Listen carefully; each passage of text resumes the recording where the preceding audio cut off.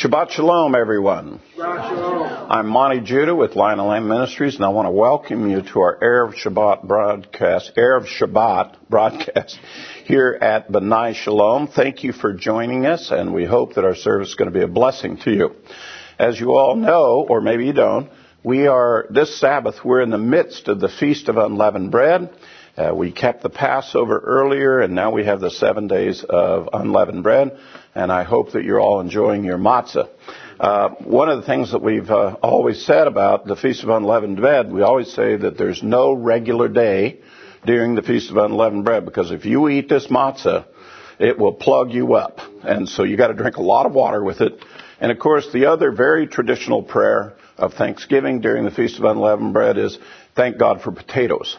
And because you're going to be eating a lot more potatoes, during this week. But in any case, I hope that you're enjoying the holiday, and we're glad to have you with us. Just a couple of quick announcements. Since we have now begun the Levitical cycle of the appointed times of the Lord, I want to remind everybody that that Moses was told that this month of Nisan, in keeping the Passover and the Feast of Unleavened Bread, and the Feast of First Fruits that comes with it, that this is the head of months, that we are to take specific note of the counting of the months, not the years, the counting of the months, because the appointed times come at certain months.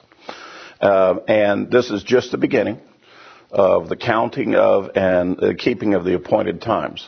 And we'll start talking about next week. We'll start talking about counting the Omer, leading to Feast of Weeks.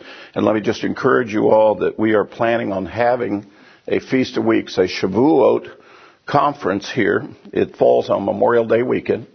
Here in Norman, we have a conference center. We're inviting people to come in. And we've started this for about 2 years ago, having a wonderful time, inviting in speakers and music and worship, and we make the whole weekend to where we come to the day of proclamation. So I want to invite you to come and be a part of that. If you'd like to register for that, you go to your internet, go to ShavuotEvent.com. Shavuot is ShaVuot.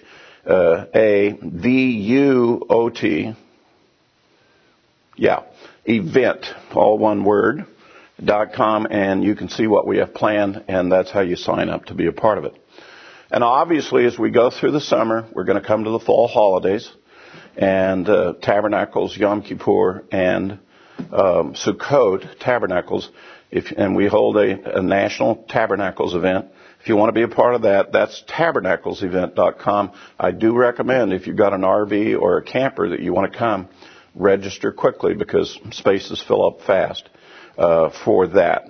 And we'll look forward to joining with you on the other appointed times of the Lord for this year. Amen? All right, so let's move to Kiddush, and we'll get our service underway.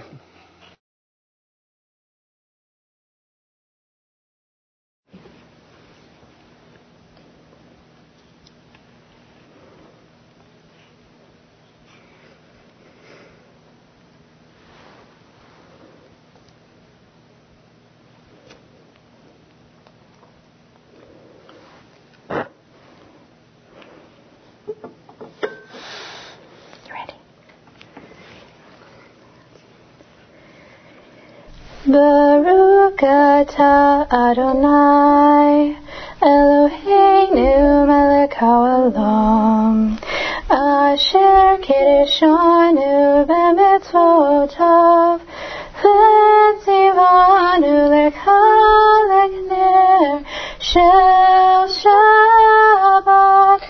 Amen. Blessed are you, O Lord our God, King of the universe, who has sanctified us by his commandments, and has commanded us to be a light to the nations, and has given us Yeshua the Messiah, the light of the world. Amen. Amen. Now Kiddush, blessing over the cup. Baruch atah Adonai, Eloheinu melech haolam, borei pri hagafen. Amen. Blessed art thou, O Lord our God, King of the universe, who creates the fruit of the vine. Amen. Amen.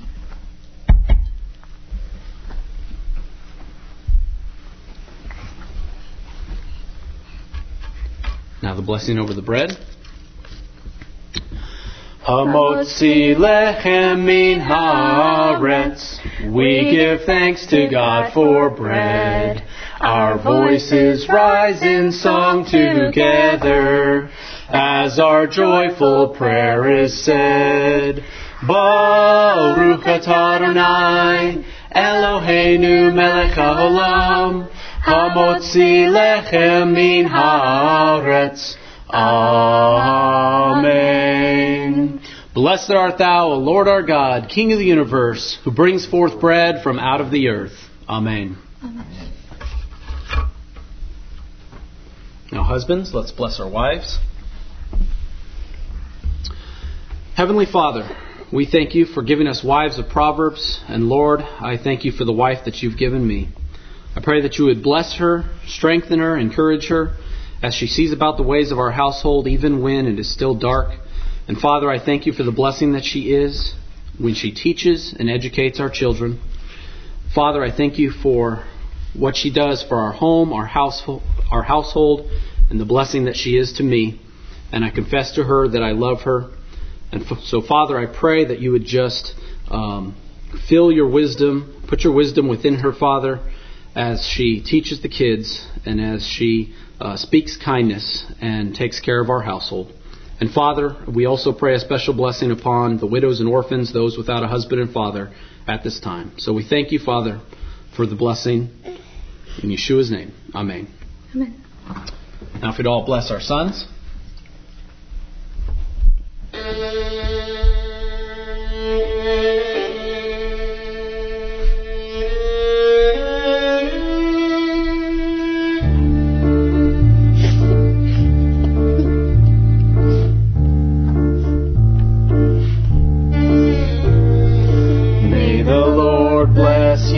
Keep you. May he cause his face to shine upon you. May he lift up his countenance and grant you peace. May you be as Ephraim and Manasseh.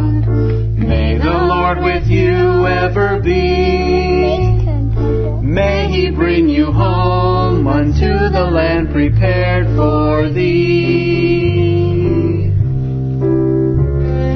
May God bless you and grant you long life. Lord, fulfill our Sabbath prayer for you. May God make you a good husband and father. May he prepare a holy wife for you. May the Lord protect and defend you. May his Spirit fill you with grace. May our family grow in happiness, so hear our Sabbath prayer. Now let's bless our daughters.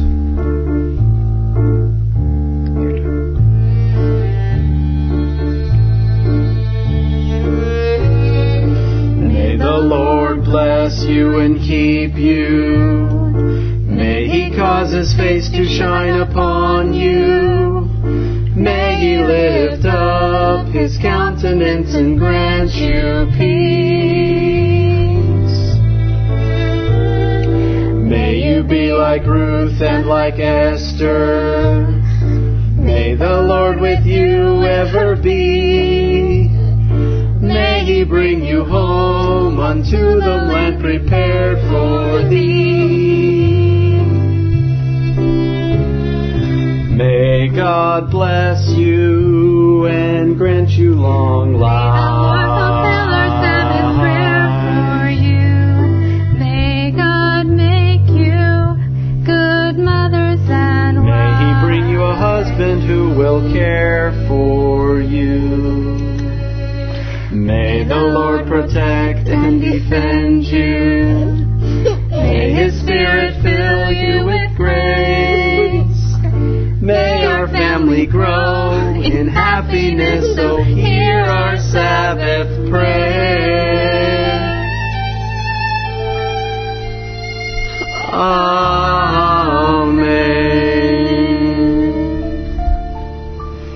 Shabbat Shalom. It's time for the Baruch Hu. Baruch Hu et Adonai Hamvorach. Baruch Adonai Hamvorach leolam vahed.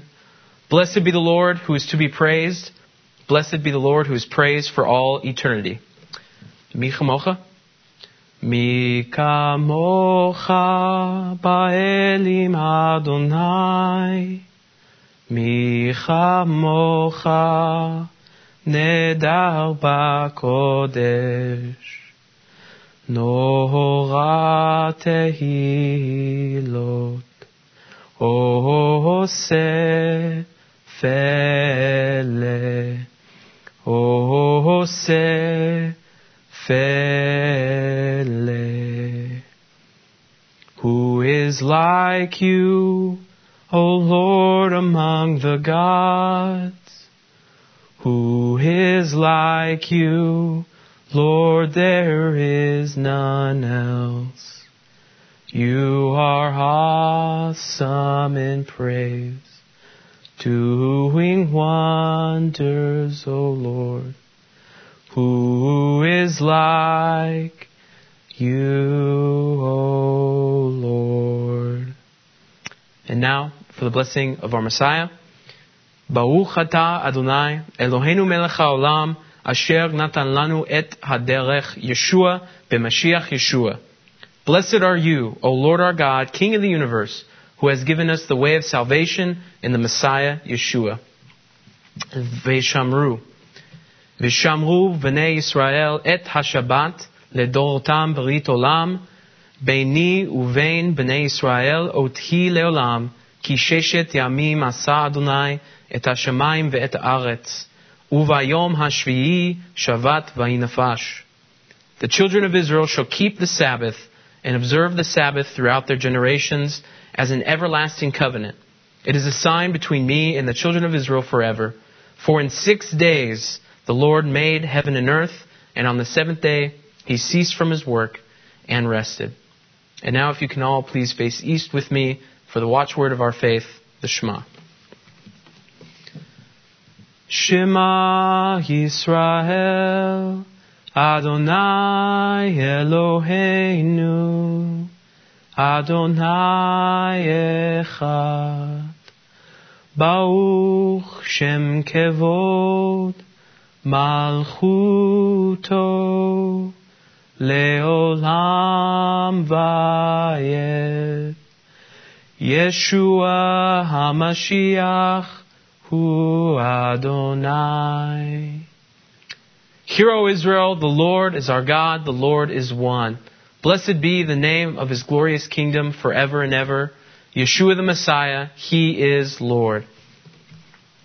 And now for the Ve'ahavta. Ve'ahavta et Adonai Elohecha bechol levavcha uvchol nafshecha uvchol merdecha.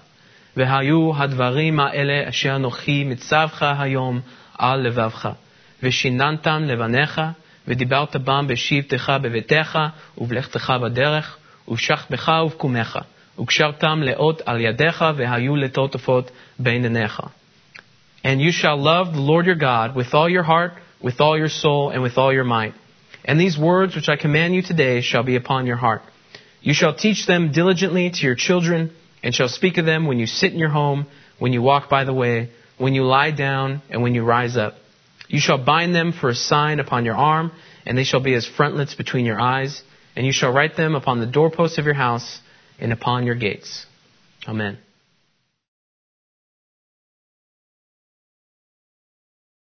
Father, we just thank you for this Shabbat. We thank you for the opportunity to come before you, to worship you, to praise your name, for you are holy, Father.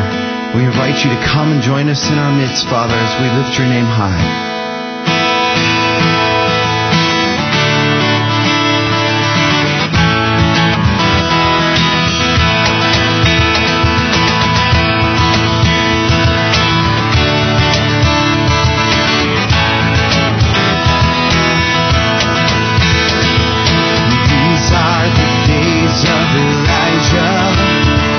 Declaring the word of the Lord. These are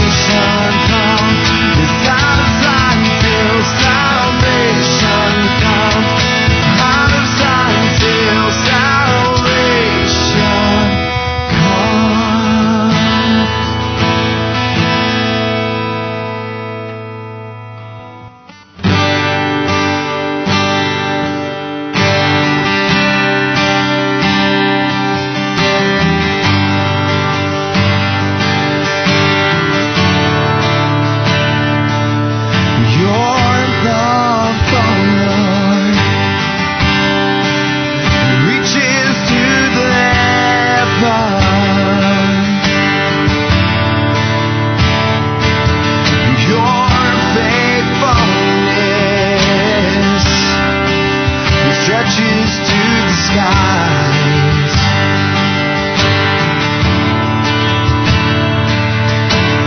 Your righteousness is like a mighty mountain.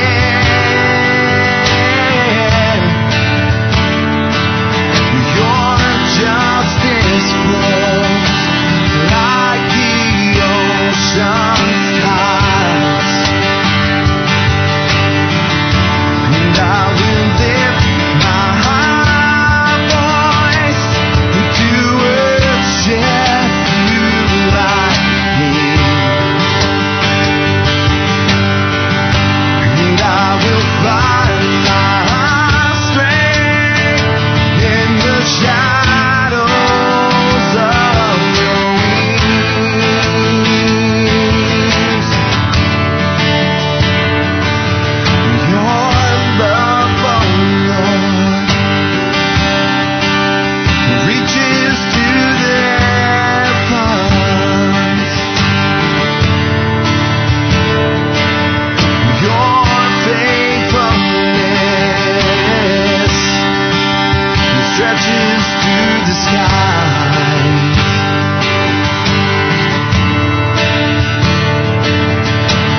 Your righteousness is like a mighty mountain.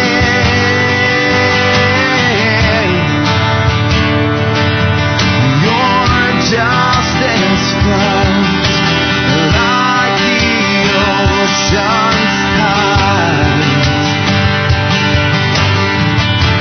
And I will lift my voice to worship you, my King.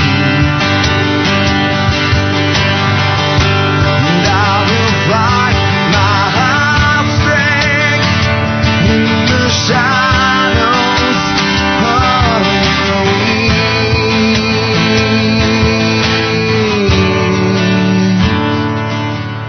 Your love, oh Lord, reaches to the heavens.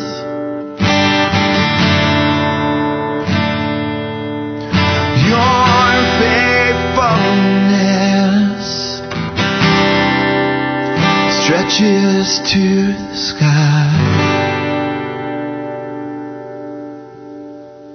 O Holy One of Israel, the God of Abraham, Isaac, and Jacob, who was and is to come.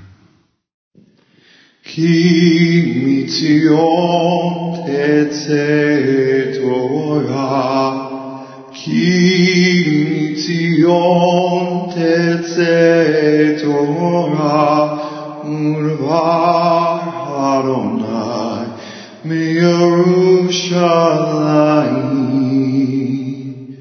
Baruch Shenatan Torah Torah, Baruch Shenatan Torah Torah le'amo Yisrael bekedushato.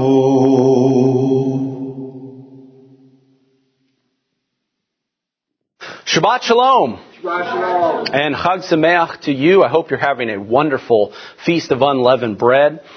This is the Torah portion in which we take a break from our regularly scheduled Torah portion, and we talk about the Feast of Unleavened Bread. And we have a special passage that we traditionally teach on this Sabbath that we call Pesach Shabbat, and it is from Exodus chapter 33, beginning at verse 12. So if you want to open your scripture there, and since we are still teaching from the Torah, I will also, as always, do the blessing before the Torah. Baruch atah Adonai Eloheinu melech haolam asher bachar mikol ha'amim v'natan lanu et Torato. Baruch atah Adonai nonten ha'torah ha'amen. Blessed are you, O Lord our God, King of the universe, who has chosen us from among all peoples and has given us your Torah. Blessed are you, O Lord, giver of the Torah. Amen.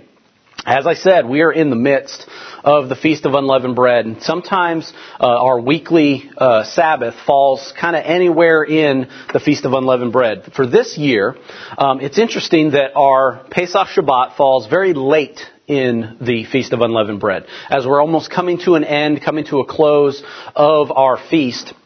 So sometimes when we come to this Sabbath, we talk about Passover, we talk about the Seder, we talk about cleaning out the leaven. Well, since this year, we're kind of all past that. Everybody will have kept their Passover Seders, about a week before now. I want to take the opportunity to talk about why this passage, Exodus chapter 33, why I believe that this is given to us as our traditional portion for this week. And also, as we are coming to the end of the Feast of Unleavened Bread, I'd like to maybe set us on the course toward what do we do after? What do we do after the feast? What do we do as we're now in the days of the counting of the Omer and leading toward Shavuot? What should be the things that we focus on? You see, here in the Feast of Unleavened Bread, we attempt to eat only unleavened bread. We've cast all the things, the unleavened bread, out of our house. We did all the cleaning. We did our level best to get rid of the leaven so that we had no leaven in our house. We do it spiritually as well so that we have no leaven, no sin in our hearts, no malice against one another. And that's what the Feast of Unleavened Bread should mean to us. That we're clean those things out, that we don't just go back to the same, that we're not just the same as we were before after the feast. We should be changed. We should understand that we have now dwelt with the Lord, had a feast with the Lord, and that we now have a new lease on who we are with the Father, that we affirm the covenant. And it's amazing when we talk about the Passover, we talk about the covenant that God made through Moses and the children of Israel, and the covenant, the new covenant or renewed covenant that Yeshua did for us at the Last Supper and at His sacrifice. We should be changed. We should be different. The problem is sometimes we fall into old habits. Sometimes that it's almost like that leaven is still there, still in our hearts. Our passage that's traditionally taught here is Exodus chapter 33. Now this is when we learn the attributes of mercy of God, and this falls in our story after the children of Israel had made the sin of the golden calf. They made a golden calf. They worshipped it. All the ones that worshipped to the golden calf, they died. But then God is speaking to Moses and He says, I'm not going to go with this generation into the promised land. You go, Moses. You can take them, but I'm not going to go with you. And Moses pleads with God and pleads for mercy that the Lord would still be with them and still go with them into the promised land. And then God reveals the attributes of mercy. And then as the passage continues on through chapter 34, we do have the reaffirmation of the covenant, and we have these mentions of the Feast of Unleavened Bread and the pilgrimage feasts. And so there is a reference back to the Feast of Unleavened Bread, which many people say that's why this passage is chosen for this week. However, the thing that I want to point out with the situation that Moses finds himself in our story is this, is that there has been a great sin in the community. There's been a great sin amongst Israel. And that the Lord was ready to cut them off from His people, cut them off from this entire generation to not go into the promised land because they've committed a great sin. It actually ties back to the original commandment having to do with Passover. That we are commanded to take the leaven out of our homes, that if anyone eats anything leavened, or if there's anything that is leavened in your home, that you will be cut off from among your people. Pretty harsh words for someone who's trying to do their best to clean out their kitchen, clean out their homes, and that there not to be any leaven. If any leaven is found in your home, then you'll be cut off from among your people. Having done this for a great number of years, I've grown up in this walk of life in keeping Torah and keeping Passover for a great number of years.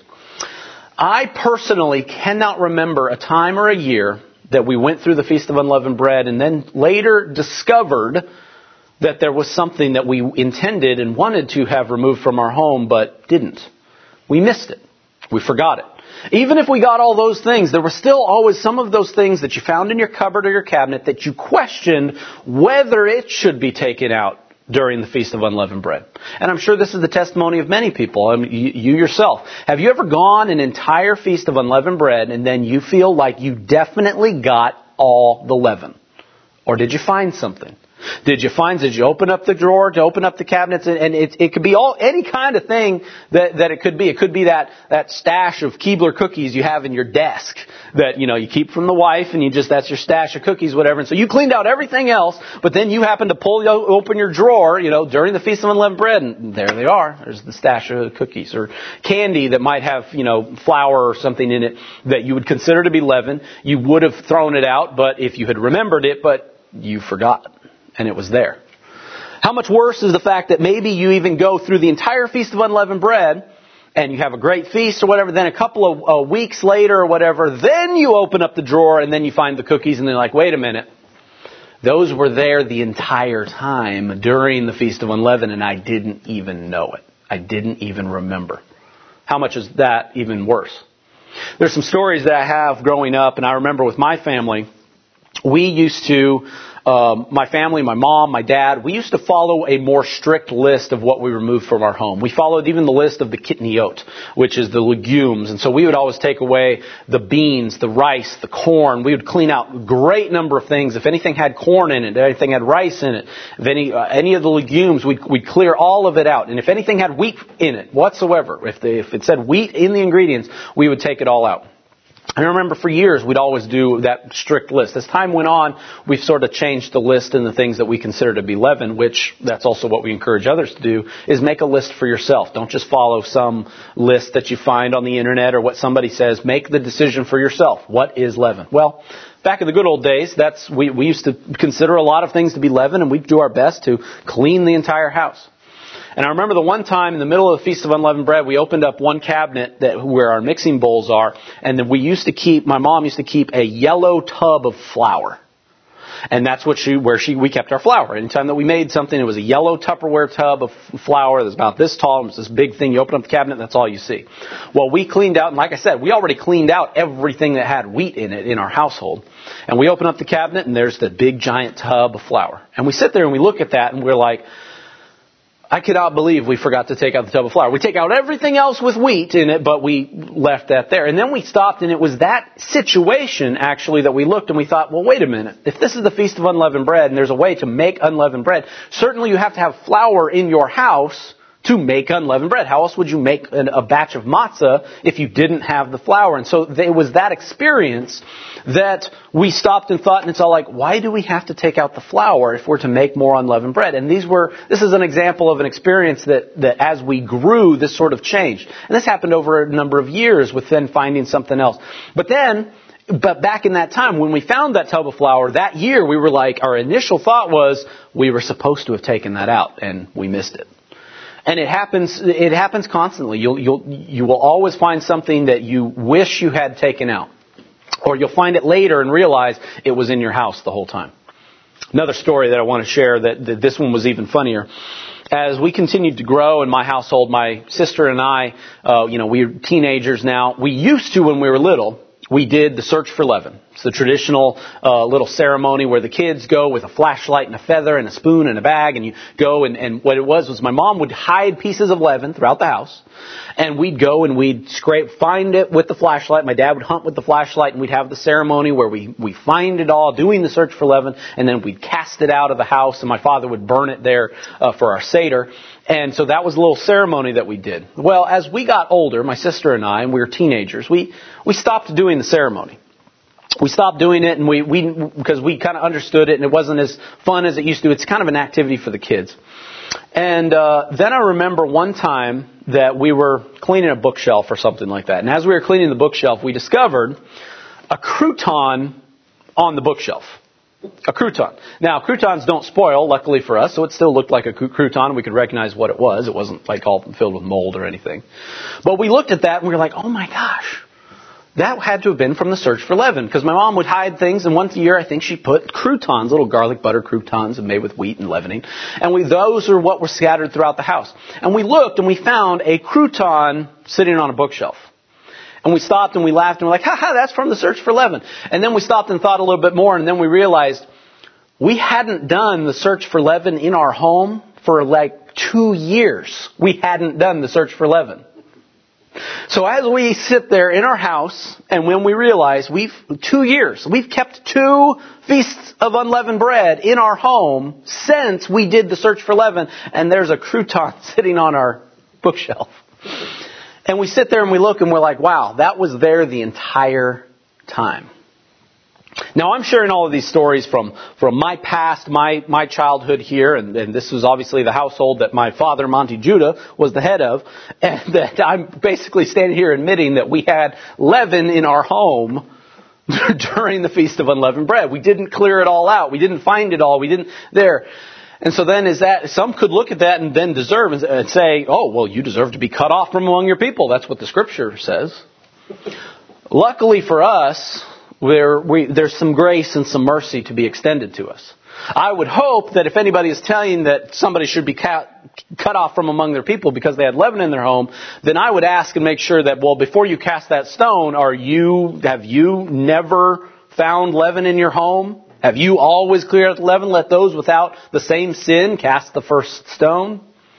And I think the story goes that everybody's kind of has a similar experience. I'm sure everybody has some kind of experience, and it could be different for you because, like I said, you consider certain things to be leaven that others might not. And so it's personal for you when you find a crouton on a bookshelf, which would mean nothing for most people. That, to me, my sister and my family, we looked at that and that meant the world to us because we knew where it was from and what it meant. So everybody goes through this experience. We don't find all the leaven. We don't understand all of the sins that we commit in our lives. We don't know all of them. We don't realize it sometimes. That's exactly why so many of our sacrifices, as we're in the process of our Torah cycle, we're going through the book of Leviticus. We're talking about sacrifices and offerings that were to be made if you did something unintentionally. This is exactly what I'm talking about as this unintentional sins that you're not even aware of. And that's what we learn from this Feast of Unleavened Bread. We do. Now, it's also a fast. It's also that we should look, and this is the thing that I've done, my heart has been to teach about the Feast of Unleavened Bread, is that as we abstain from a certain food, such as leavened bread, we should at all times still be looking for helping those that are less fortunate, taking our bread and sharing it with those that are hungry. I always like to read Isaiah 58, which is talking about the fasting of what is an acceptable fast before the Lord. And if we're going to have that acceptable time that we're abstaining from a type of food, we should be focusing on giving and sharing our bread with those who are hungry, helping those in need, or loosening the bonds and the yokes of bondage that somebody is under. In the same way the children of Israel were released from slavery, we should be doing that as well. And to me, that's the actual teaching of the Feast of Unleavened Bread. But as what I want to focus on today is that we serve a God of mercy and of grace. That we all make mistakes, bad ones that are deserving of being cut off from among the people. However, we serve a God of mercy and of grace, and that's what we learn here in our passage. Let me go ahead and read now some of our scripture here as Moses is pleading with the Lord here at this time. And let us now look at this in the same way that we have all sinned. We've all sinned and fallen short of the glory of God. But now, put yourself in the shoes of the Israelites who just had the sin of the golden calf, and the Lord is ready to not walk with them into the promised land. What is this pleading that Moses does here? And let this be an encouragement to us. Verse 12 of Exodus chapter 33. Then Moses said to the Lord, "See, you say to me, bring up this people, but you have not let me know You have not let me know whom you will send with me." This is the promise of the messenger that God says He will send. And this is the promise of the Messiah. And so that should always hearken to the remembrance of the Messiah when Moses is asking about the messenger that God will send. "Yet you have said, I know you by name, and you have also found grace in my sight. Now, therefore, I pray, if I have found grace in your sight, show me now your way, that I may know you, and that I may find grace in your sight, and consider that this nation is your people." This is the response that Moses is pleading to the Lord when the Lord said, "Your people have gone and done this sin." And Moses is calling back to God and saying, "No, this people was your people. Yes, they've sinned. Yes, they deserve to be cut off. But remember that they are your people." That's what you said, Lord. And he said, and God said this, my presence will go with you, and I will give you rest. And then he said to him, if your presence does not go with us, not just me, but with us as a people, do not bring us up from here. For how then will it be known that your people have found grace in your sight, except that you go with us? So we shall be separate, your people and I, from all the people who are upon the face of the earth. So the Lord said to Moses, I will do this thing that you have spoken, for you have found grace in my sight, and I know you by name. And Moses said, please show me your glory. And he said, I will make my goodness pass before you, and I will proclaim the name of the Lord before you, and I will be gracious to whom I will be gracious, and I will have compassion on those whom I will have compassion. But he said, you cannot see my face, for no man may see me and live.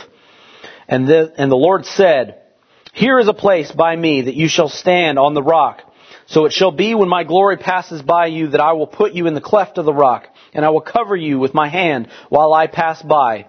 Then I will take away my hand, and you shall see my back, but my face shall not be seen. This is an amazing thing where God allows Moses to see his glory, this pleading, this relationship that Moses has with the Lord, and that he's been able to plead with him. But Moses, never pleading for himself, is always pleading for the people. And that's something we should also remember when we're going about all of these things. We take many of these commandments that we do when we come to the feasts, we take them very personally. We take them personal and say we're very individual. And yes, we're to reflect in that way. But we also have to remember that there is the entire congregation of Israel that we have to remember to pray for, and remember that these are the people of God. We've done this and taught this recently when it comes to Yom Kippur, the Day of Atonement. That the true teaching of the Day of Atonement is that it's the Day of Atonement. It's Yom HaKippurim is actually what it is in the Scripture. And it's the atonement that was made for the whole congregation and the whole nation of Israel. Yet we look at it sometimes and we take it very personally and we internalize it. But we have to remember, and one of the things that we have to do in our fellowships and in our communities is to remember to take care of the brethren. To remember to pray for one another. Because even though you might have made a mistake and you found leaven in your heart, there are those that also find leaven in their heart as well. Or leaven in their home. And that we have to turn and we have to be an encouragement to one another. And remember that God is the God of the whole nation of Israel. And not just me. It causes us to never exalt ourselves over someone else. It always causes us to remain focused on that we are a company of people. We are His chosen people, and we're together. We're in this together with one another. So that one might say, if anyone turns to another and says, oh, well, I can't believe you ate that for the Feast of Unleavened Bread. That's leaven to me. That person is not remembering that we have a whole congregation of Israel that God has called us from all the nations, and that we are all in this together. That it's not about one being exalted over the other. That's God's choice to make. In the end, when He says there will be those who are great in the kingdom and those who are least in the kingdom, that's His choice to make. We don't get to decide that for our brethren or for one another. Or even for ourselves. If we want to bring ourselves low and we want to then, put on sackcloth and ashes and plead and go into mode of fasting, because of some sin that you feel that you've committed, that's not even your call to make. It's God's call to choose who is the ones who will be punished, because He knows your heart. He knows your heart. And so even when somebody wants to play the martyr, that it's not even their call to make. We are all in this together. It's God's judgment at the end that determines who's great and who's least. That's not our job and our call to make as we go through all of these holidays. So let us remember the community, the fellowship, and all of us, and not just when we find that sin. As we go into chapter 34, this is when God really reveals the attributes of mercy that God has and the loving kindness that He has in all things for all His people. Chapter 34, and the Lord said to Moses, cut 2 tablets of stone like the first ones, and I will write on these tablets the words that were on the first which you broke. So be ready in the morning and come up in the morning to Mount Sinai and present yourself to me there on the top of the mountain. And no man shall come up with you, and let no man be seen throughout the mountain. Let neither flocks nor herds before that mountain. So he cut 2 tablets of stone like the first. And Moses rose early in the morning and went up to Mount Sinai. And the Lord had commanded him, and he took in his hand the 2 tablets of stone. One little note, and one thing that I've heard when we talk about the second set of tablets that Moses brought. The first set was carved by God. He carved the stone, he wrote on those tablets and then gave them to Moses, and Moses came down, and that was a covenant that God made with the children of Israel. He did the work. He wrote the ketubah and he gave it to Moses. And the children of Israel, they did not understand what was going on. They obviously had created the golden calf. They were not understanding the covenant that God was truly making with them. Moses broke those tablets. Now, to reaffirm the covenant, God asks Moses to cut his own tablets and bring them up. Cut his own tablets. God would still write on them. It was still written with the finger of God. But the initial work had to be done by Moses, by a man. That's something that we need to focus on when it comes to our covenant with the Lord, that we have to sometimes put the effort in to receive the benefits or to have any value for that covenant.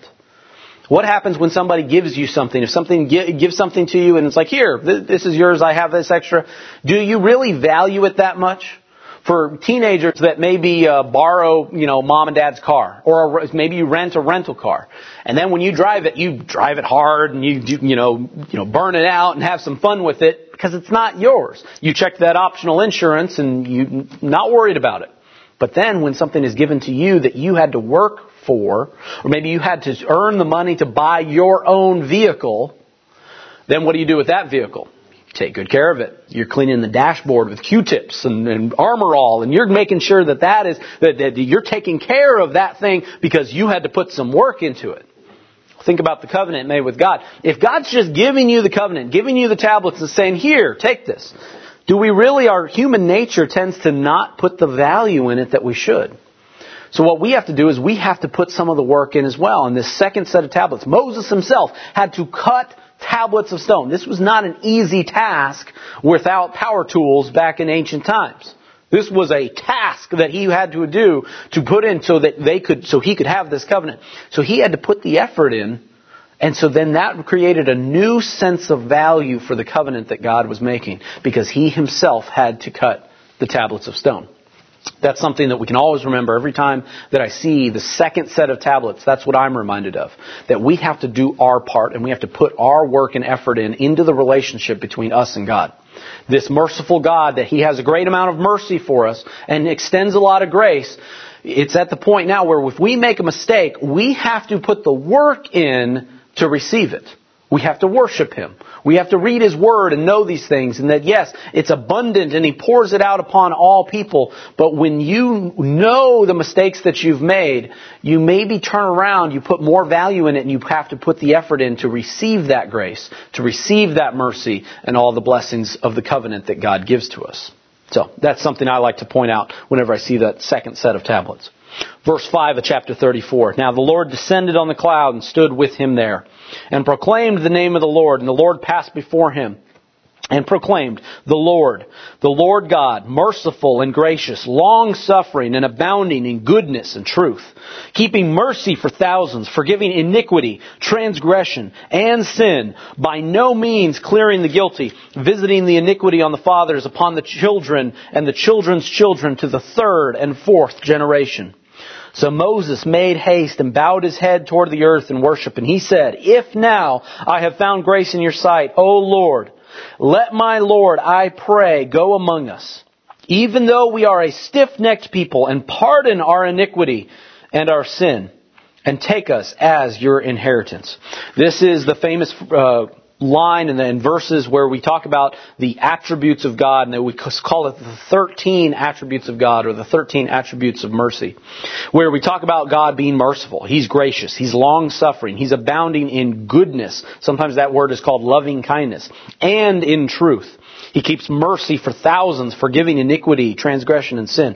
What an amazing God that we serve. As we know all the mistakes that we make and all the things that we're deserving of being cut off from among our people, because that's what the Scripture says, and we know the sins that we've committed, we still worship a loving, gracious God who is merciful. Now, that doesn't mean that He forgives all things, that He clears the guilty and wipes away clean. No. He gives you what you deserve, and that extends to the third and to the fourth generation. But it says that His blessing of His covenant extends to 1,000 generations. What an amazing thing that is. And luckily for us, it's not even been 1,000 generations since Abraham or Adam. It has not been that many generations. So all of the blessings of the covenant that God made with our forefathers in ancient times, those blessings still apply to us because we're still in that 1,000 generation window. But when we sin, I do believe that the mistakes that we made, sometimes they resonate, they linger. Sometimes they linger for a couple of years, just like something that you may have left in your home in the way that the sin lingers, and it causes you that you still feel like there's still a mistake that I made, and you ask for that forgiveness, and you plead with the Lord for His grace, for even the mistakes that we made. What a wonderful blessing it is that we serve a loving God. A gracious God, a merciful God, that even when He has said that we're deserving of being cut off from amongst our people, He still has a great amount of grace. And I will say this. I do not believe that leaving a piece of bread or a cookie in your desk drawer or a crouton on a bookshelf is equating to worshiping another God and the sin of the golden calf.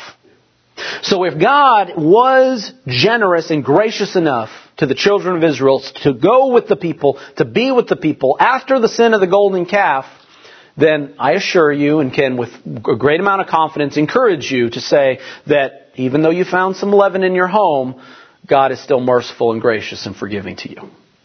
That if that's bogging anybody down at this time during the Feast of Unleavened Bread, or that you find something, or if you still are yet to find something that was in your home the whole time, and you go and you plead before the Lord, you can go back to this scripture and you can remember the loving kindness that God has. In fact, in our story, it's amazing when Moses speaks in verse 8, immediately he made haste and bowed his head.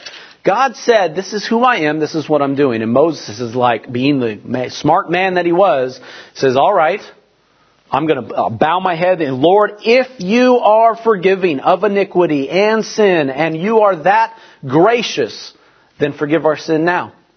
It's almost like God gave him an in, and Moses, being the brilliant man that he was and humble as he was to pray for the children of Israel, he immediately bowed his head and prayed and said, Lord, you are merciful. You are merciful. You are gracious. You do share loving kindness and truth. And he prayed back to God what God had said he would do. And God cannot deny His own words that He has said. And that's one of the things that we've always encouraged the brethren. One of the most powerful things you can do is pray back to God what God has already promised and what He has already said. And He will listen to your plea and your cry. And He's forgiving. When He says this, it says iniquity, transgression, and sin. That kind of covers the whole gamut of mistakes that you make. You might say like, oh, well, I just sin a little bit. I make some accidental sins and that kind of thing. So I have forgiveness for sin. Okay, that's good. And then it's like, oh, but at least I'm not the completely lawless, horrible person that goes and is in prison and does all these things. Well, because they just commit complete lawlessness and iniquity. Well, God says here in verse 7 that He forgives iniquity too, and lawlessness and transgression. So once again, we do not have any standing to say that our sin is not as bad as somebody else's, and so our God is more loving to us and gracious to us than to someone else. That's not what the Scripture says. When you say iniquity, transgression, and sin, that kind of covers the whole gamut of mistakes that one could make, include from having worshiping a golden calf to not cleaning out the leaven in your home. It's amazing and wonderful that the Lord has that for us. And then even the mercy and grace to forgive even the curses that might befall our children and our children's children to the third and fourth generation, that within one's lifetime you can still see the amazing forgiveness. Sometimes when you want something from God or are asking for forgiveness from the Lord, sometimes He doesn't give it to you in the time frame that you want Him to. Sometimes the Lord doesn't, when the Lord says and promises you something, does He always just immediately give to you what He promised to you in the time frame that you think that He was going to give it to you? No. Sometimes He takes some time. Sometimes His ways and His time frame doesn't match up with yours. In the same way with forgiveness, if you're pleading and begging for forgiveness from the Lord, but then it seems like, He didn't forgive you. He didn't bring that forgiveness because you're still suffering from whatever sin or mistake that you had. He does give a promise that through the third and fourth generation, eventually, over time, the Lord will forgive you of the sin. Hopefully it happens in your lifetime, that you can then see that forgiveness fulfilled in your children and in your grandchildren, or maybe your great-grandchildren. But the Lord is still forgiving in that time. Sometimes you just have to wait on the Lord for that timing to take place. Now, as we close out this Feast of Unleavened Bread, I hope that we are encouraged to continue to follow after the Lord in the same grace that the children of Israel tested Him 10 times in the wilderness. They made so many mistakes. They were so spiritually immature, yet He still was with them and He still was forgiving to them even throughout their generations. So may we be encouraged that the Lord, that is the God that we serve. That He is forgiving and gracious to us beyond even the mistakes that we make. Now, as we come out of the Feast of Unleavened Bread, and as we go back to our daily routine, and we come out of not eating any bread, and then usually we go and throw a big pizza party and eat as much, leavened bread as we can. May I encourage you that you take the opportunity to look at that and say, you know what, maybe we shouldn't just immediately go back into the same ways and the mistakes that we make before. Maybe we shouldn't just go right back into it as if nothing has changed. Now, we're given a sign, we're given something to do after the Feast of Unleavened Bread. We go into the counting of the Omer. It's a countdown and an anticipation of another feast that the Lord is calling us to. That's the Feast of Weeks and the Feast of Shavuot. And that is actually the perfect way for us to continue to day by day remember and let the lessons that we learn in the Feast of Unleavened Bread, let them linger on beyond that feast. Each day we are told to count the omer. Well, what's the omer? The omer was a measurement of grain that was basically a daily portion of grain. When the children of Israel gathered manna in the wilderness, they were told each person was to gather an omer of grain for them to eat for their day. The omer represents the daily provision of God.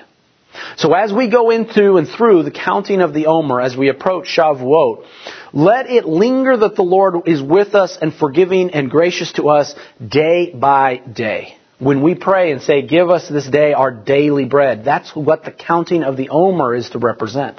And so we have this measurement of this grain that we are to count. And now spiritually, we have to do this in today's world and society, because we don't all have sheaves of barley and we don't really count that. But what we should do is we should focus on as we come out of the Feast of Unleavened Bread, being encouraged day by day and remembering who we serve and that He meets our needs and He satisfies us and He blesses us with all of those things.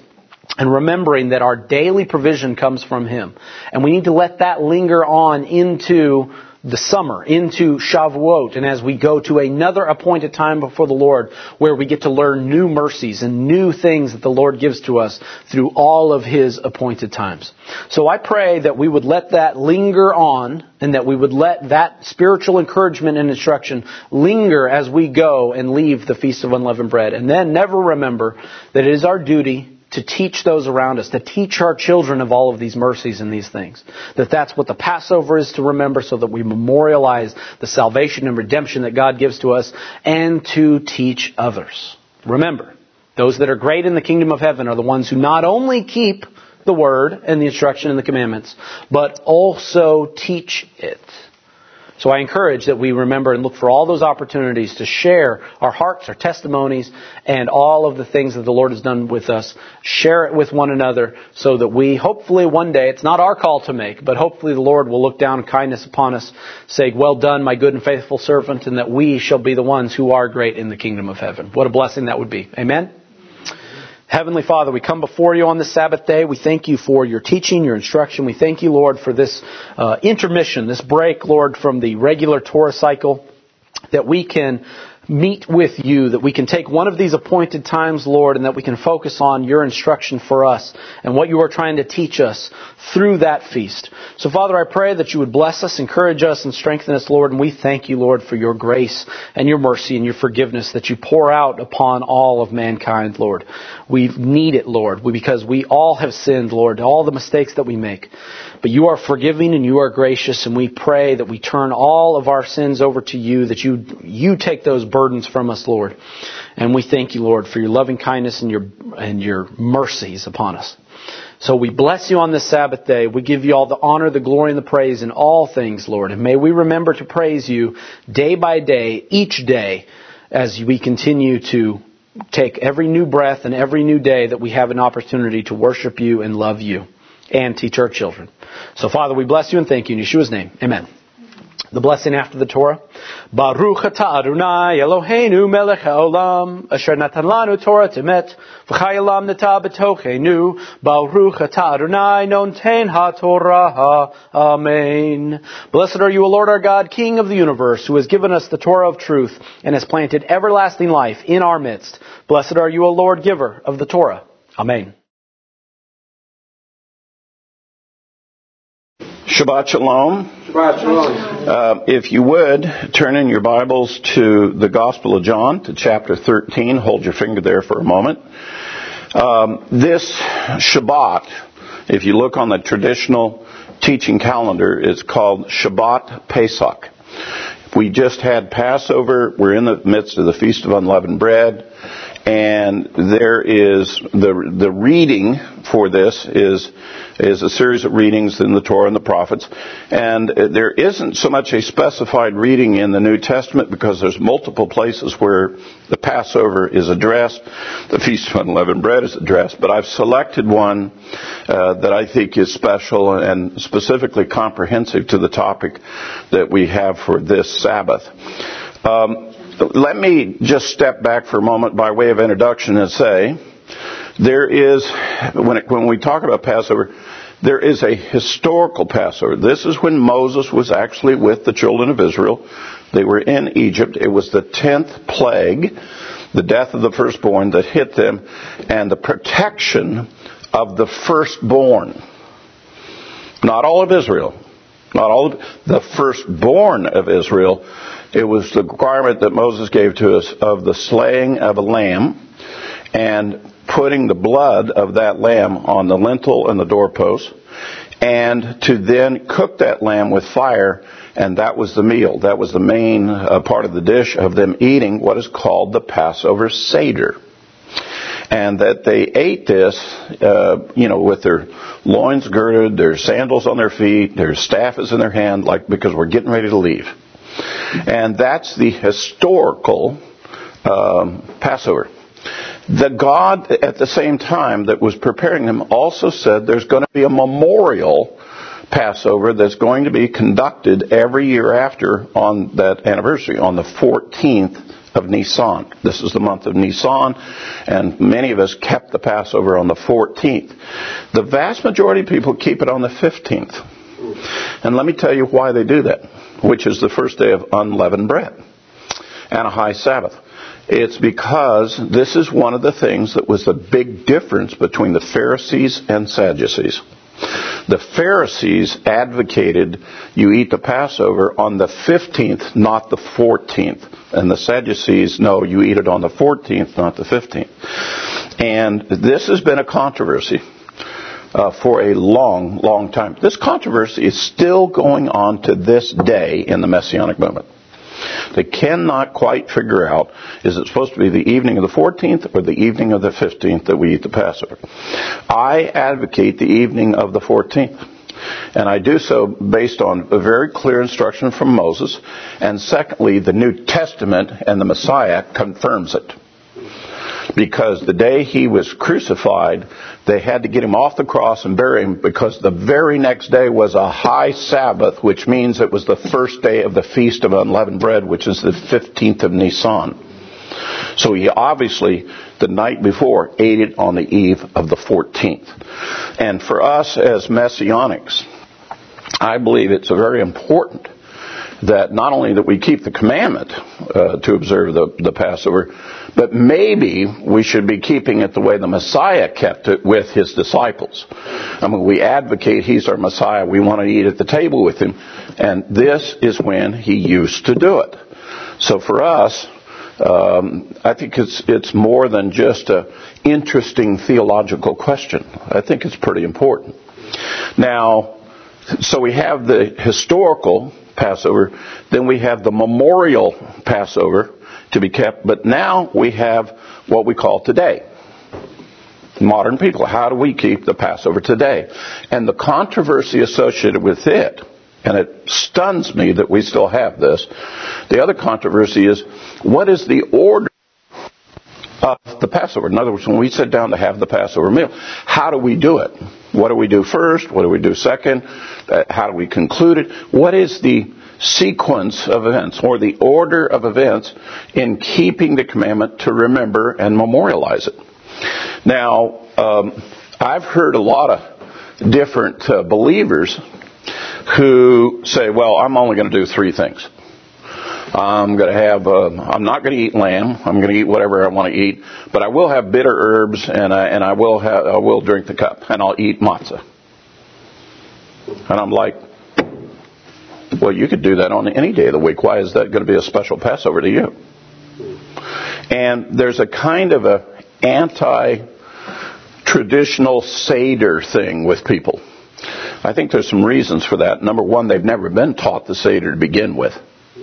And secondly, they don't like to be adults keeping the Passover and suddenly discover, maybe I haven't been keeping it correctly. Maybe I need to improve how I do it. Let me, as I get ready to show you the scripture, I want to tell you something that's rather fascinating about the Gospels. The dominant subject in all four Gospels is about the Messiah eating the Passover with his disciples. We are in John chapter 13. We're halfway through the book of John, and from here on out to the end, John's going to be sharing with us what did Yeshua teach at the Passover, and that's the dominant subject all the way to the end of the book. The minimum number of chapters by any gospel is 6 chapters is dedicated to how the Passover was fulfilled by the Messiah. And that's the Gospel of Mark, the smallest gospel there is. All the other Gospels have multiple chapters on this subject. And if you step back and let's just do a quick literary review of the Gospels, you will discover this is the number one topic in the Gospels. That the number one teaching about the historical Messiah, and try to share, is how he kept and fulfilled the Seder of the Passover. And now, are you ready for this one? I'm going to give you another interesting fact. The oldest, most authoritative Jewish literature on how to keep the order, the Seder of the Passover, are the Gospels. All other commentary in the Jewish world about keeping the Seder and so forth is written after the Gospels presented it. And it's traced back to the teachings of Isaiah and Ezekiel. It is Ezekiel who taught the people. Since they weren't in Jerusalem, they were in captivity in Babylon. Oh my gosh, we're going to keep the Passover and we don't have the lamb that we can slay, to eat. What are we going to do? They didn't have lambs. And Ezekiel taught, and this is well understood in the Jewish community, that the substance, the wine we put in the Passover cup, represents the lamb. That it represents the blood of the lamb. I would remind you that Yeshua picked that same cup up and he said, that is the blood of my life. He was saying, I'm the Lamb of God. And we proclaim him to be the Lamb of God when we drink that Passover cup. Now there's a lot of meaning to that. The shank bone of the lamb, we put that on the Passover Seder plate. That comes from Isaiah. Isaiah chapter 53, probably the most powerful prophecy that Isaiah ever said about the Messiah.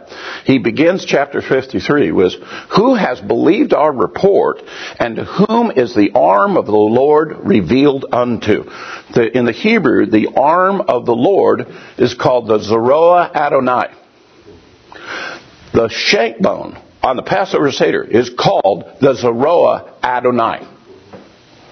And when we eat the Passover, and that's what Isaiah was asking the question, when you eat the Passover, do you understand that that shank bone is about the arm of the Lord? It's about the Messiah. And he goes on in Isaiah 53 to tell us all about the incredible things the Messiah did, like bearing the sins of the world. This chapter I'm going to read through now, and I'm going to show you some of the other elements that is traditional in the Seder of the Passover, and I find it stunning that people don't see the correlation. But if you keep the traditional Seder and you have a good teacher that knows the Messiah, he can point every one of these things out to you. Follow along with me now as I read from John chapter 13. Now before the feast of the Passover, Yeshua, knowing that his hour had come that he should depart out of this world to the Father, having loved his own who were in the world, he loved them to the end. And during the supper, the devil having already put into the heart of Judas Iscariot, the son of Simon, to betray him, Yeshua, knowing that the Father had given all things into his hands, and that he had come forth from God and was going back to God, rose from the supper, and laid aside his garments, taking a towel, he girded himself about. Then he poured water out into the basin and began to wash the disciples' feet and to wipe them with the towel with which he was girded. And so he came to Simon Peter. He said to him, "Lord, do you wash my feet?" And Yeshua answered and said, "What I do to you, you do not realize now, but you shall understand hereafter." Peter said to him, "Never shall you wash my feet." Yeshua answered, "If you do not wash your feet, you have no part of me." Now, for those of you who are familiar with a traditional Seder, one of the very first things we do in the Seder, after we have drank the first cup, which is called the cup of sanctification, to make this meal completely different from any other meal that we eat this year. To set this meal up, that this is completely different. There is nothing common about this meal. This is a very special meal. The very first thing that we do is we do a washing. Now, the Jews think it's a washing of the feet, which is what the priests used to do every time they served in the temple. They would wash their hands and their feet before they would serve in the temple. And it's part of that. It's part of, before you come before the Lord, you wash your hands and your feet. And the Seder is this special meal. We sit to eat it with the Messiah. And because we prepare ourselves to be in his presence and do it. Guess what Yeshua did? He took his outer garments off. What were his outer garments? What was he wearing? Traditionally, the outer garment of the leader of the Seder wears a plain, simple, white garment called a kittel. Usually there's some embroidery on it. It's made unique. Let me tell you about kittels in the tradition. They are worn by the head of the house when he leads the Passover Seder, and it's his burial garment. When he's buried, he dons the kittel is put on him, and it's about life and death. And it's considered to be a garment of honor. There's no question at the Seder who's leading you in the Seder. Who is the teacher at the Seder? Who's the father who's going to be teaching his son about that? And by the way, we have a commandment to teach our sons. And the way we teach them is the way they're supposed to teach their son, which is the way they're supposed to be teach their son. Well, I just described tradition. It's not upon you to create a new way to keep the Passover for your son, and then your son's going to create another way to figure out how to keep the Passover. You're supposed to set an order to it so they can be taught. And it's simply tradition. It's part of the commandment. Do it the same way, give the same teachings in the same way. And this was the way it was espoused by the prophets. And guess what Yeshua does? He follows that order. Today, when you eat a Passover, first thing that you do in a traditional Seder is you wash. Now, there's a lot of Messianics, and I favor this. The leader of the Passover takes off his kittel, and they set the place. And I've done this for Seders in my own home, and I wash all of my guests' feet. Very humbling experience, by the way. If anybody ever really does that, washes your feet, it's very humbling. Guess what? Peter was humbled by this. Oh, no, Lord, not me. No, I don't want you to wash my feet. And he said, I'm telling you, if you don't let me do this, you're not going to have any part of me. Because it was an incredible teaching. You see, the person who's doing the washing, he's symbolizing that he's a servant and that he's going to serve others.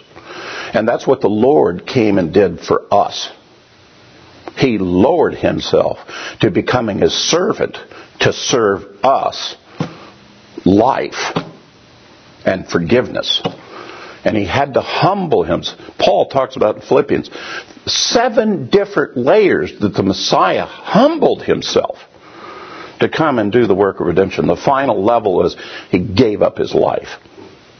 He gave it up. And here Yeshua is trying to teach them, I'm going to give up. I'm going to humble myself so that you will be spiritually clean, that you'll be forgiven of your sins, so you'll receive redemption and salvation. Passover is called the Feast of Redemption. And that's what it's about. It's explaining redemption and salvation and how it comes from the Lord for us.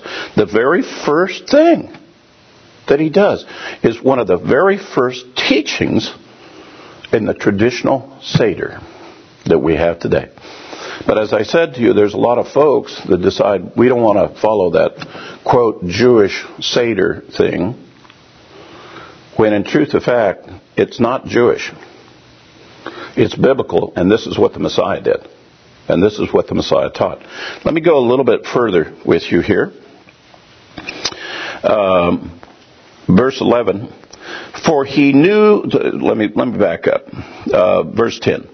Yeshua said to him, he who hath bathed needs only to wash his feet, but is completely clean. And you are clean, but not all of you. And this is the first hint that things are not all correct. That one of the disciples, even though he's going to do the washing of the feet, is not clean. That he has something else in his heart. Passover is taught to us that you will not do this in an unworthy manner. It's the only holiday that says this. You will not do it in an unworthy manner. Paul says that if we as believers do this in an unworthy manner, a dishonorable way to the Lord, this is the reason why there are people in our congregation that are sick and dying. That we actually bring death on ourselves and our assembly because we fail to honor the Lord and act appropriate at keeping the Passover.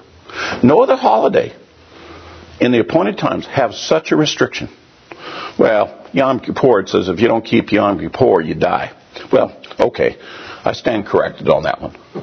But the Passover has this very specific instruction, and even Paul reiterates this for us specifically in the New Testament.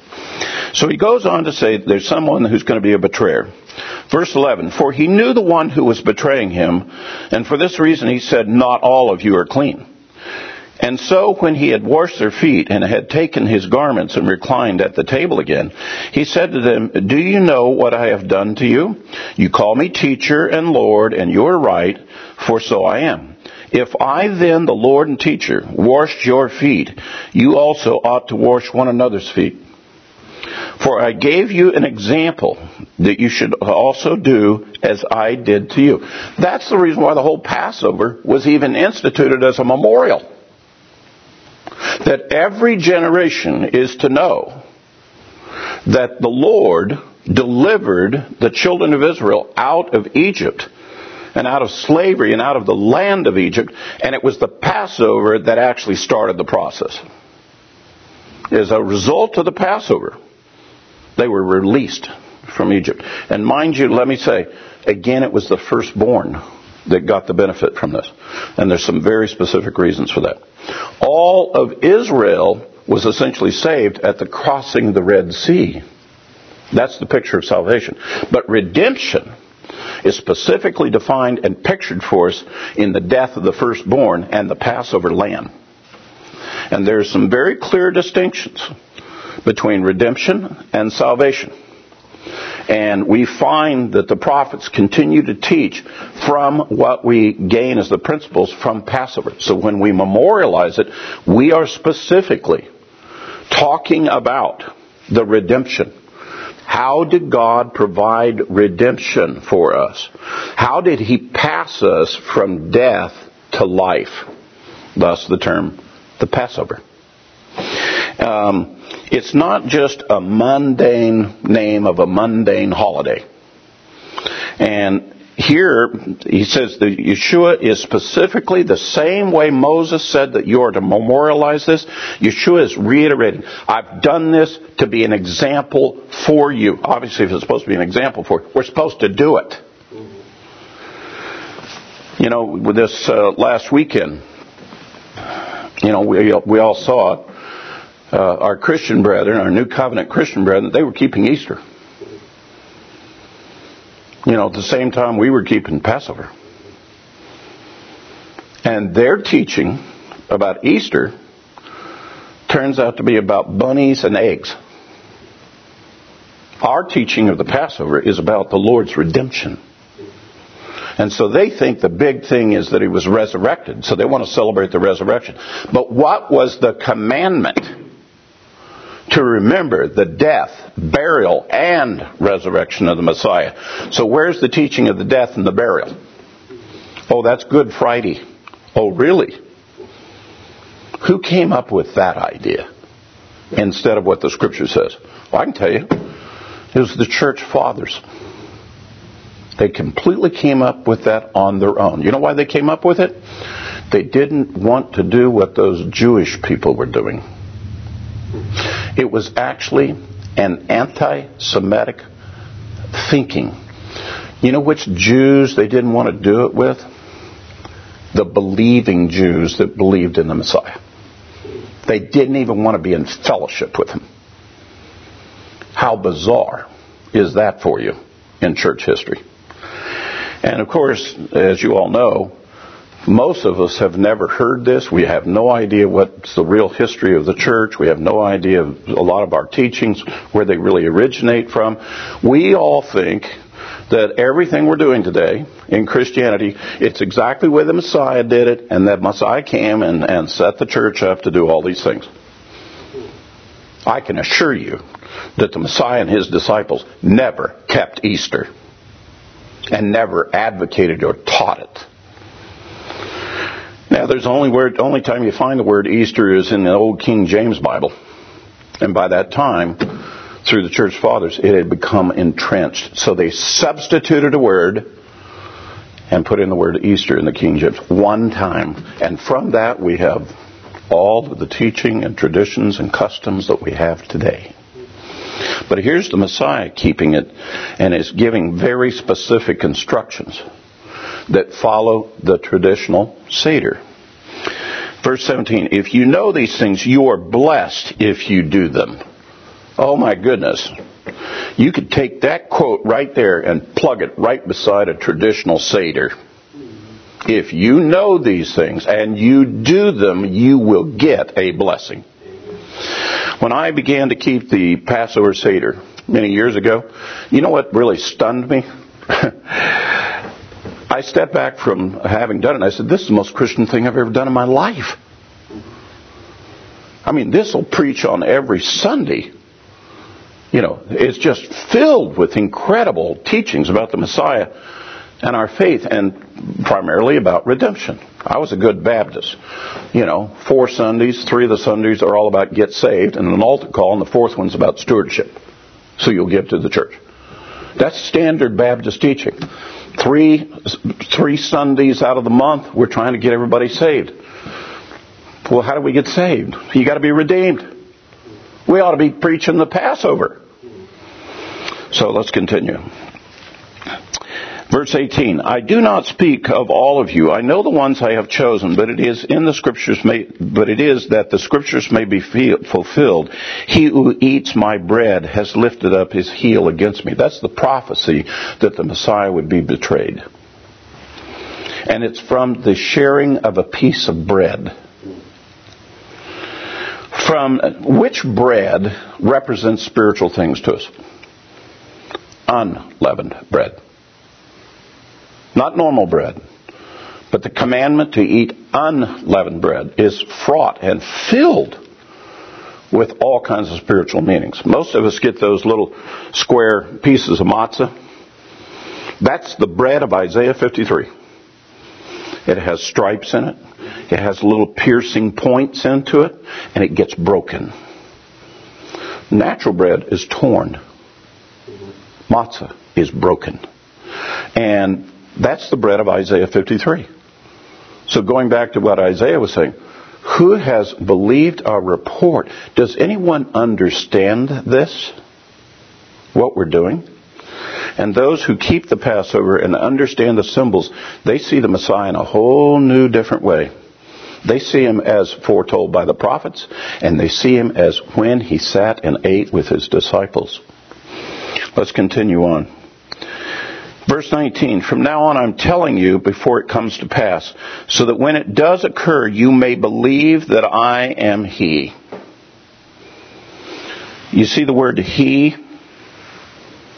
That's not in the manuscripts.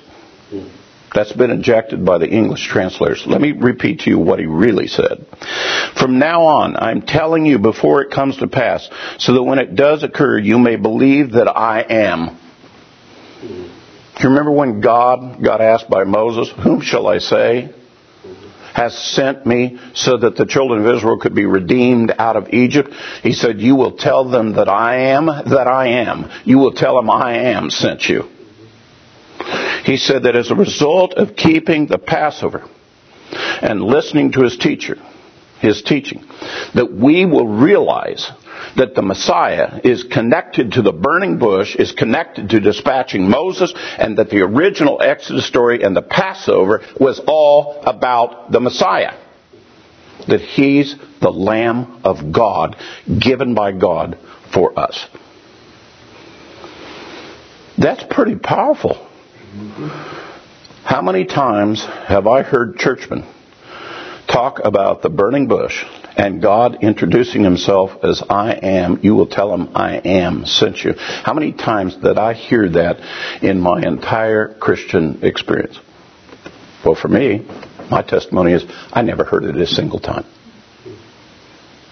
Even though they're all Christians, they're all promoting Jesus, I never once heard a teacher ever say that he's making reference to that he is the God who was in the burning bush.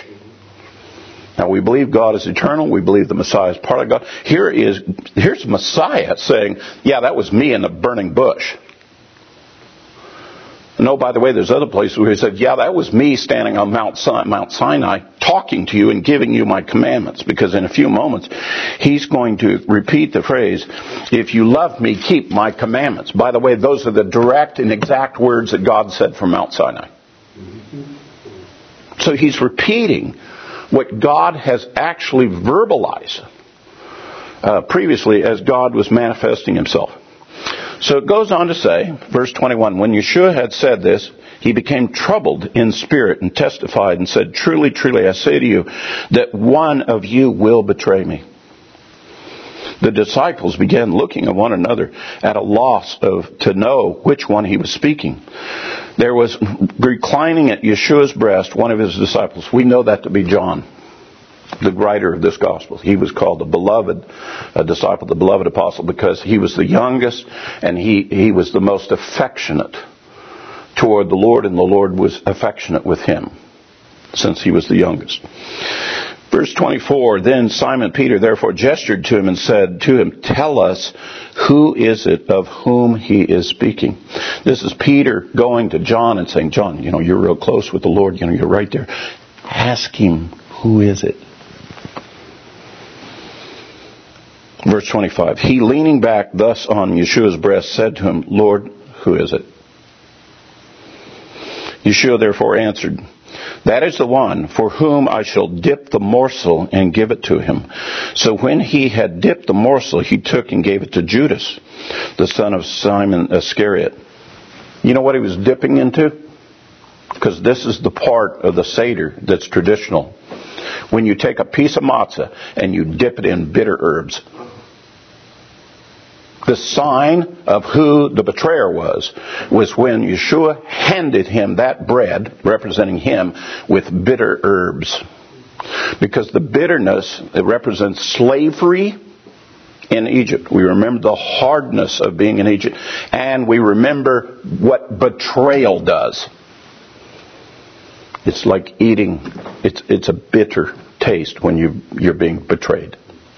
And so Yeshua said, I'm going to share this piece of bread. I'm going to give him that piece of bread. I recognize he is the bitterness and he's the betrayer. That's traditional Seder. And the sequence of that has to be done before the supper is eaten. Because he's addressing this before they eat. In a traditional Seder, just before you eat, you have a ceremonial piece of matzah. You dip it in bitter herbs. And then we also have that other lesson where we take the harosa, the apples and the wine and the honey. We mix that with the matzah, with the bitter herbs, and here's the teaching from the example. It is far better for you to take the sweet things of the Lord in your life to overcome and overpower the bitter things in your life. Let the sweetness of the Lord cover the bitterness of life. And you eat this little sandwich. That's before you have supper. Those are the lessons. Oh my gosh, those are important lessons. Those are profound lessons. I mean, I don't preach every day how important that is. So he ate of the bitter herbs with Judas. And that was the way he indicated to the disciples, it will be this one. And as you know, the rest of the story, that very shortly after this, because Yeshua said, whatever you're going to do it quickly.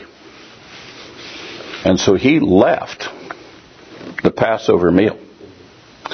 And the other disciples, saw him leave, and they said, well, he must have been dispatched by the Messiah to do some sort of business because he was the treasurer of Yeshua's ministry with the disciples.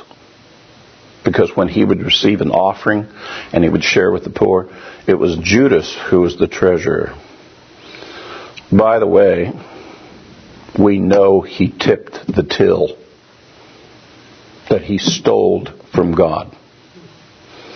And he's the one that would complain when certain gifts would come in, to honor the Messiah. Oh, I don't understand why that was done. That could have been sold and used for the poor. He didn't care about the poor. He just wanted to get his hands on the money. And that's the reason why he sold out the Messiah for 30 pieces of silver. He was a thief. He was greedy. That's not a clean heart. That's a corrupt heart. And the Passover exposes that.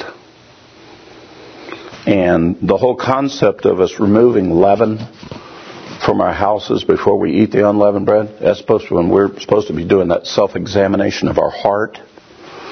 Lord, if there's any corrupt thing in me, help me remove it from me so that I'll be pure and unleavened. Paul, keying off of these things, teaches to the Corinthians. He says, Do you not understand that the Messiah is our Passover sacrifice for us? That we should keep the feast with no leaven.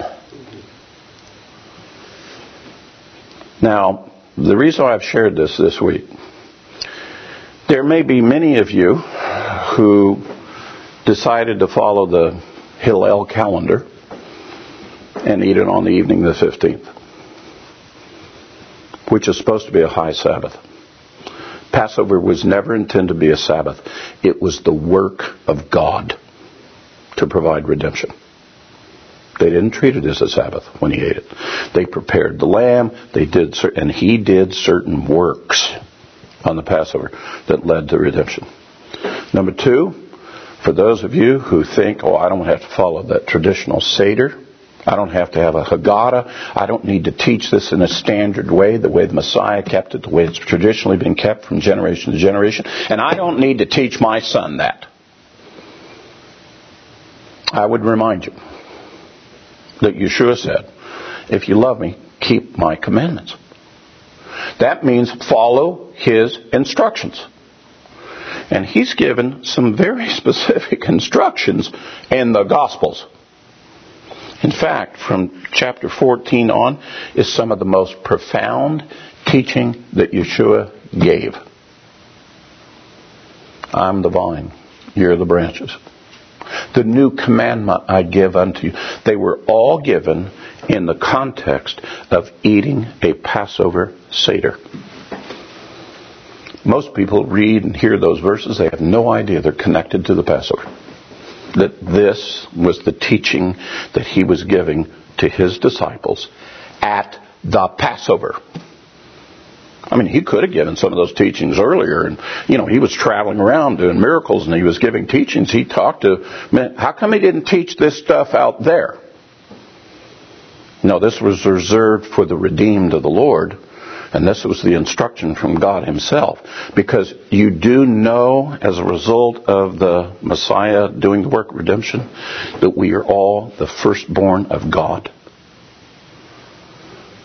That he's the firstborn of many brethren.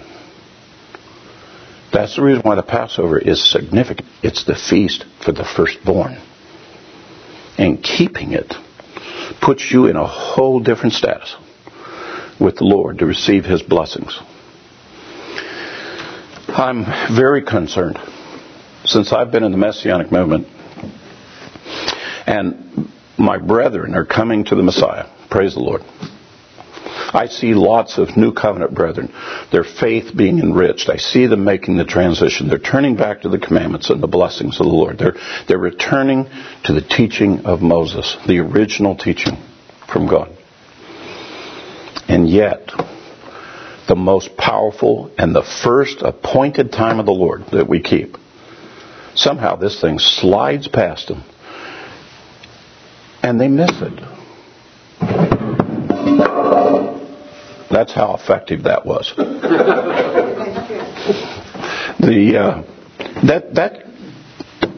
Thank you, Lord. That was a great symbol of, I'm stunned by how, for some reason in this generation, we can't seem to get it. So my exhortation to you is, I don't care what you did for Passover this year. When you go to keep the next Passover, take it serious. It was provided for us. And it's an incredible gift. And if you learn it, you will not have a problem as a parent teaching the things of the Lord to your children. Just have them keep the Passover with you. They'll get it. And they will eat the Word of God. They will drink the cup. And they will suddenly realize what the Messiah has done for them. And I know the church has a little communion and they have the little crumb and the little sip thing. They have no idea that it came from Passover. They have no idea.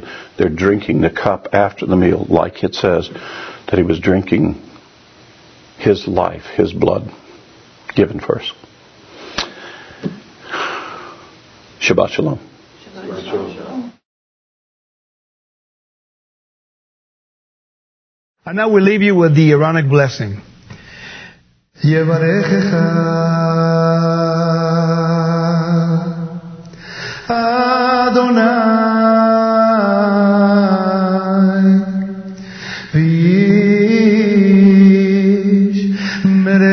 וישמרך יאר אדוני פניו אליך ויחונך יישא אדוני פניו אליך והשם לך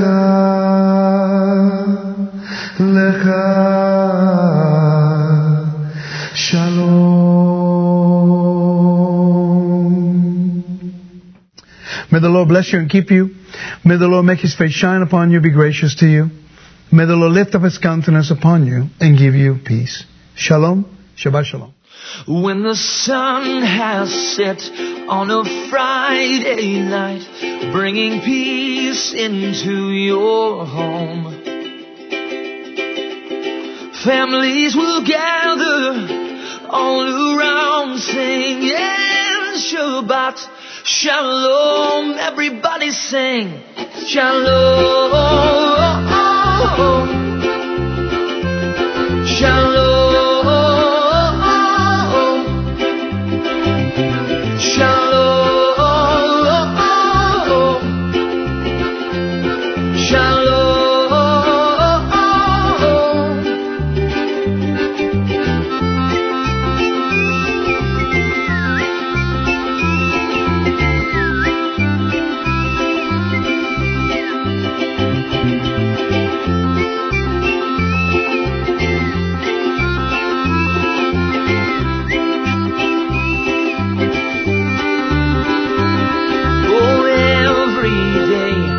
A gift from God, put a smile upon your face.